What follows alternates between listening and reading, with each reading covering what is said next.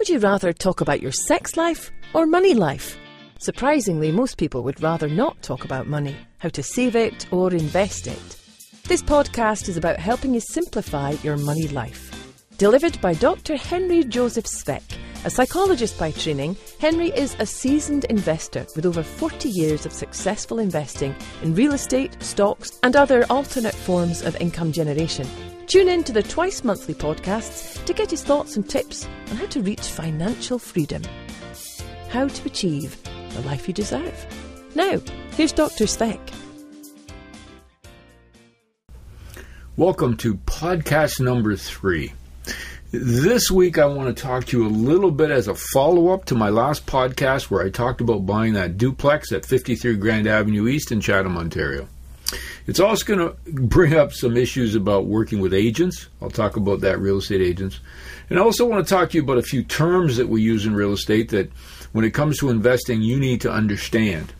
So let's go back to our example. So in that example, the property was being sold for $114,900. That's what it was listed for. And remember, when you're investing in real estate, the price that it's listed at has nothing to do with the value.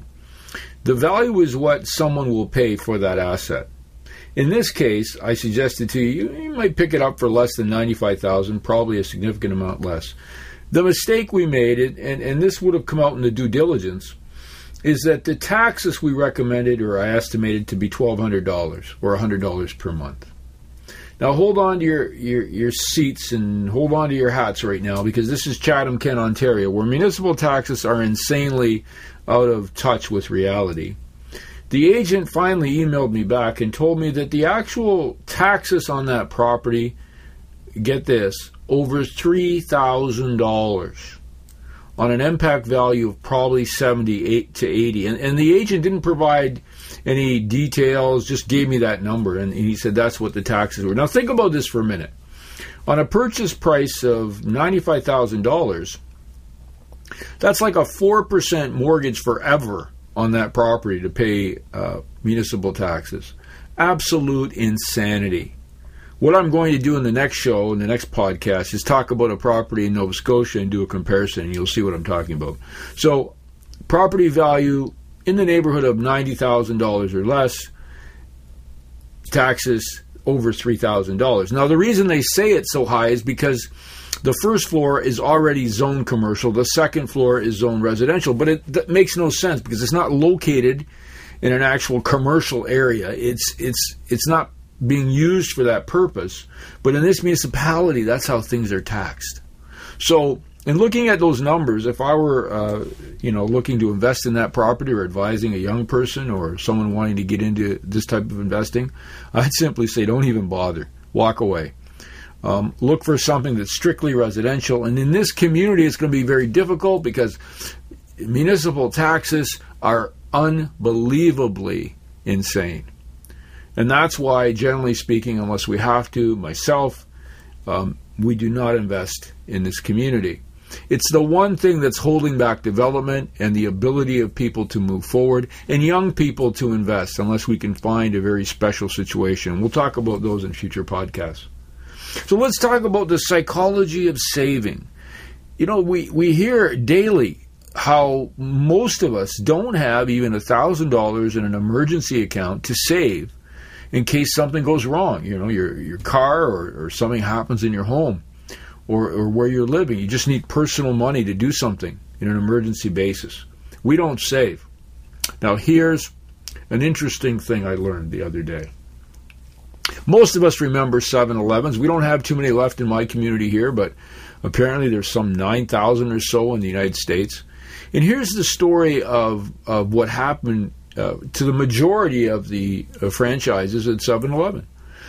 Initially, when immigrants would come from other countries, primarily India, for example, as discussed in an article that I read, they would be attracted to these jobs in the retail sector and work at 7-Elevens as introductory workers. They would come in and they would be paid minimum wage and they would work as many hours as they could get. And over that period of time, they started to save. They would save and eventually started buying franchises. The majority of 7-Eleven franchises at their peak were owned by first-generation Americans or Canadians.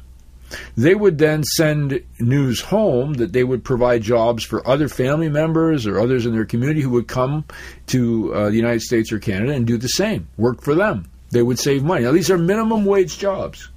Remember, many of these people are working in excess of 70, 80. We talk about side hustles where people work full-time and then work for a few hours at some other job, or perhaps they're working to start their own business, which is great.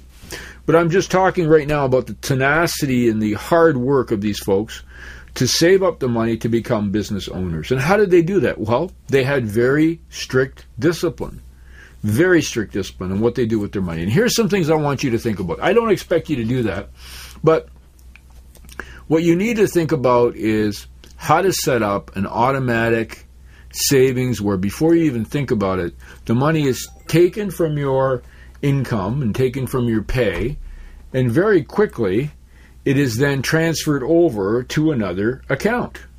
It could be a savings, investment. You may put it in a savings account so you have $1,000 or $2,000 built up, and then you move it over to your tax-free savings account. Whatever it may be, you have it done automatically. I suggest 10% to start.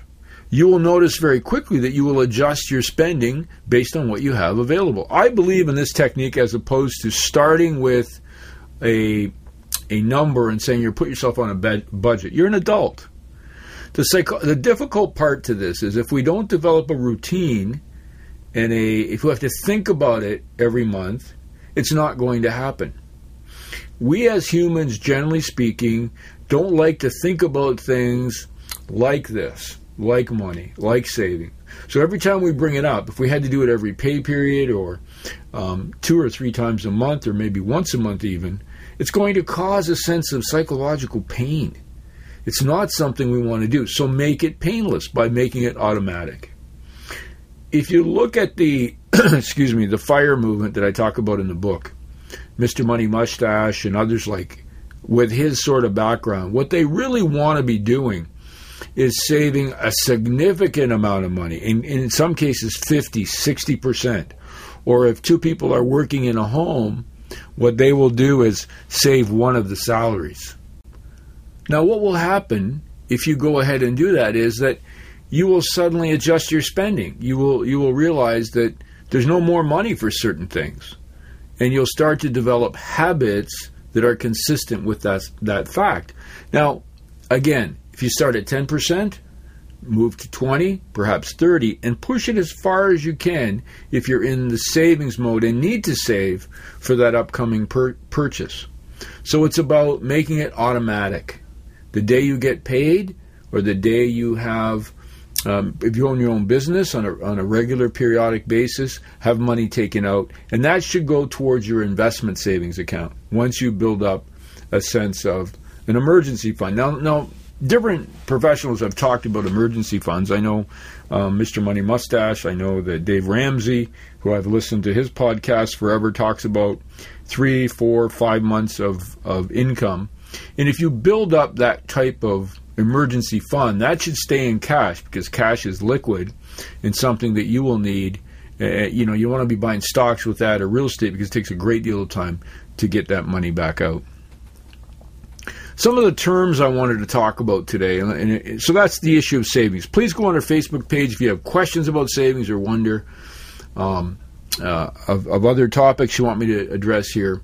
Let's get to the issue of and I'm really stuck on this 53 Grand Avenue East property in Chatham, Ontario.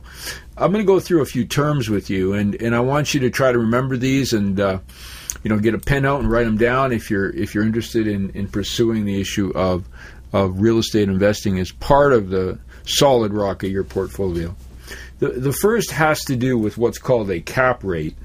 Now, I learned this very early that when I asked many agents on properties, what's the cap rate, they would give me that blank stare and sort of, wonder what I was talking about. And a cap rate is a very simple thing to calculate. If you purchase a building, let's use $100,000, because it's easier to do the math for me and perhaps yourself. On a $100,000 building, after you pay every expense, with the exception of financing, how much money are you getting back? Let's assume on a $100,000 property, after you pay all your bills except for your mortgage payment, you have $4,000 left. Now remember, you're not paying the mortgage out of that. This is just strictly a number we're calculating. All your expenses minus all the money you have coming in, so you subtract the two out, and you end up with $4,000 in this case. That would be a cap rate on a $100,000 purchase of 4. So it's no different than if you put a $100,000 GIC in a bank account at 4%. After 1 year, you're going to have $4,000 because that's the interest rate at 4%. So that's a cap rate of 4. Now, that's not real great because you're taking a lot of risk. That's assuming, now, if you say to me, well, that's, was it full all the time, the duplex? Were there any other costs? Do we have to fix up things? How, so that could easily get eroded down to 0. And on top of that, you're going to add your payments of interest. Now, that's different than a cap rate. So the cap rate, just to summarize, is the straight calculation of the amount of money you return when all your expenses are paid with the exception of your financing, divided by the purchase price, which gets you that percentage. In this case, a cap rate of 4. Cash flow is a separate thing you need to remember. Very important when looking at properties. Very important when you're looking at properties, for example, in Toronto or any community, but to stay out of trouble. This is a huge issue. So let's assume for a minute that our cap rate is 4, so we're getting $4,000 back on this building in Chatham, Ontario. As we've determined, the mortgage payments are approximately $478 a month, or in excess of $5,000 per year. I don't have, well, I can do the math for you if you'd like, but I think you get where I'm going with this. Let's do it for fun. So we're at 478, and you can hear I've just pulled up my calculator, times 12 equals. So it's actually $5,736. So you're going to be needing to put in $1,736 from some other source to make your payments and keep this place going, assuming it has the same year next year as it had this year. So you're feeding it, as we would call it. Now, part of that mortgage payment is principal. If you take the interest out of there, that will tell you exactly what the costs are. But please remember, this is not a good property if those are the straight-up numbers. If your cash flow is less than you have coming in, it's not considered an investment. Now, some people would say, well, it's a great investment because you're buying it for such a low price, and someday the price will go up. Well, there's no guarantee that the price will go up. What we do know if there's cash flow is, assuming that a lot of our variables stay the same, you're going to continue to collect revenue, regardless of what happens to the value of that building.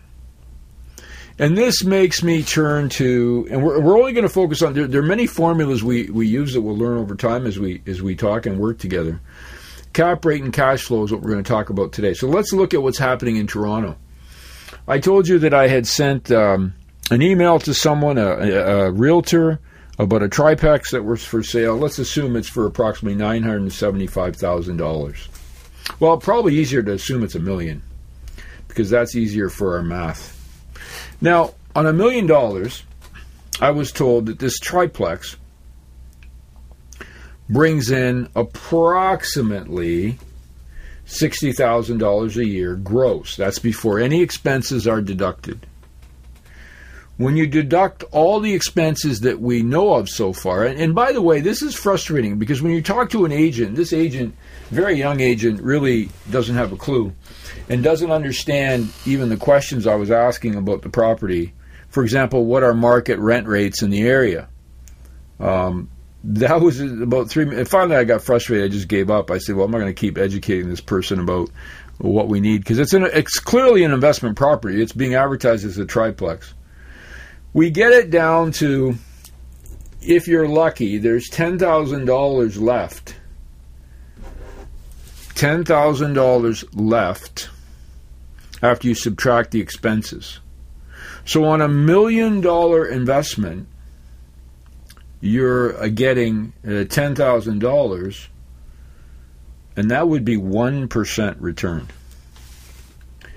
Now, that's the cap rate. Now, think to yourself, is that a great return, not to mention the risk involved? No. But let's take it to the next level. Let's talk about the cash flow. On $1 million investment, let's assume that everyone you know loans you money or gives you money, and you're now having a $750,000 mortgage on that property. It's a triplex. And let's assume the interest rate is about the same as our property in Blenheim, because it would be. Or sorry, Chatham-Kent. I live in Blenheim, but let's assume it's the same. So your interest would be $28,125. But you're only getting $10,000. Leaving a deficit of about $18,000. So not only is it a cap rate of 1, it's a significantly negative cash flow situation. It's a horrible investment. It's a horrible investment. But then you ask yourself, okay, what's a good investment? So what would be the price? Because it's all about the price. In that case, and if you look at Toronto and you look at other markets, in most cases, that's the type of situation you're talking about. And everybody buys these properties thinking, well, they're going to go up. It has nothing, it's going to go up. There's no reason it's going up every year. Well, that's not true, because this $1 million triplex could be worth $300,000-$400,000. Because when you do the numbers, that's what it's worth. Now, you would argue and say, well, that's pretty conservative, but it's based on income. It's an investment. And of course, if you can't get it for that, you wouldn't buy it. Back to our property on King Street, now that we've discovered that the taxes on the first floor, because it's commercial, the taxes for the building are over $3,000, what would be the value? Well, you would have to subtract that difference of $200, which in my mind means that property is worth $58,000. They're asking $114,000. Well, good for them. For me, and you're going to learn this over time as we work together, because you want to invest in properties that are investments, that provide you with an adequate return given the risk, given all the other factors. In this case, it's a $58,000 building. Now, are most people going to take that if they're listing their property for $114,900? No, they're not. Well, it depends on why they're selling. I've had that happen many times. That's why you'll have to offer 10 times over time before you finally get an offer accepted. Because that's ridiculous. $114,900 for something that has a tax base like that in a location, C-class building, not going to happen. So, 2 things I want you to remember. Cap rate, which is the calculation of how much money you're returning to yourself after you pay all your bills on the investment, the real estate investment, divided by the purchase price. And cash flow, the amount of money you have left over when you pay everything, and that includes the mortgage and everything. Just the amount of cash you have coming in every month in excess of all your expenses and payments. Now, you obviously want to purchase cash flow properties. Cash flow is also impacted by your down payment. So, if you were to pay all of the $100,000, let's say you saved up for 10 years and you had all the money and you bought that property for $100,000, you rented it out, your cash flow would be $4,000 because you have no mortgage payment in our calculation. So it's a balance between down payment and cash flow and cap rate. Now remember that what we encourage, and if you read my book, you'll know what happened in that book, that most people will put down a down payment. But when you start out, if you're a young millennial and you're wondering how to do this, you can start out with even a lower amount of a down payment than most, as I talked about in the last podcast. So that was a surprise. And a final thought on real estate agents. I would say probably 99% of them do not understand when you ask a question about a property that's a duplex, a triplex, or a fourplex. Because remember, we're talking about properties that generally banks consider residential, that agents will list. So residential agents who will list single-family homes will also list a duplex, because it's kind of in that middle area. Large investors or big investors won't buy them. REITs don't buy them because they're too small. And many other people won't buy them because they're into single-family houses to live in themselves. So in this case, it's very rare for you to find a real estate agent who understands the issue of cap rates and cash flow that you already know, and also have a hard time explaining and providing the information you need to make a decision. That's our show for this week. I am working on a number of guests, and I'll announce them as they come forth. There seems like there's so much I want to talk about with the book and the different aspects of the book to help you get to your financial life. Please remember that saving, I want you to try that today if you're not already doing it. And remember, when we talk about the automatic savings, or without even thinking about it, having that money taken out of your account and put into a savings account for you to invest, that doesn't include retirement, because I consider retirement a necessity. You're going to have to put other monies aside for retirement and then take money out for investing. I'm Dr. Henry Joseph Svec for Shrink Money Advice. I look forward to talking with you again next time. Have an amazing, profitable day. You have been listening to the Shrink Money Advice podcast with Dr. Henry Joseph Svec. Remember to pick up your copy of Dr. Svec's latest book, Shrink Money Advice, on Amazon.ca, or the audio version at awesound.com. That's awesound.com.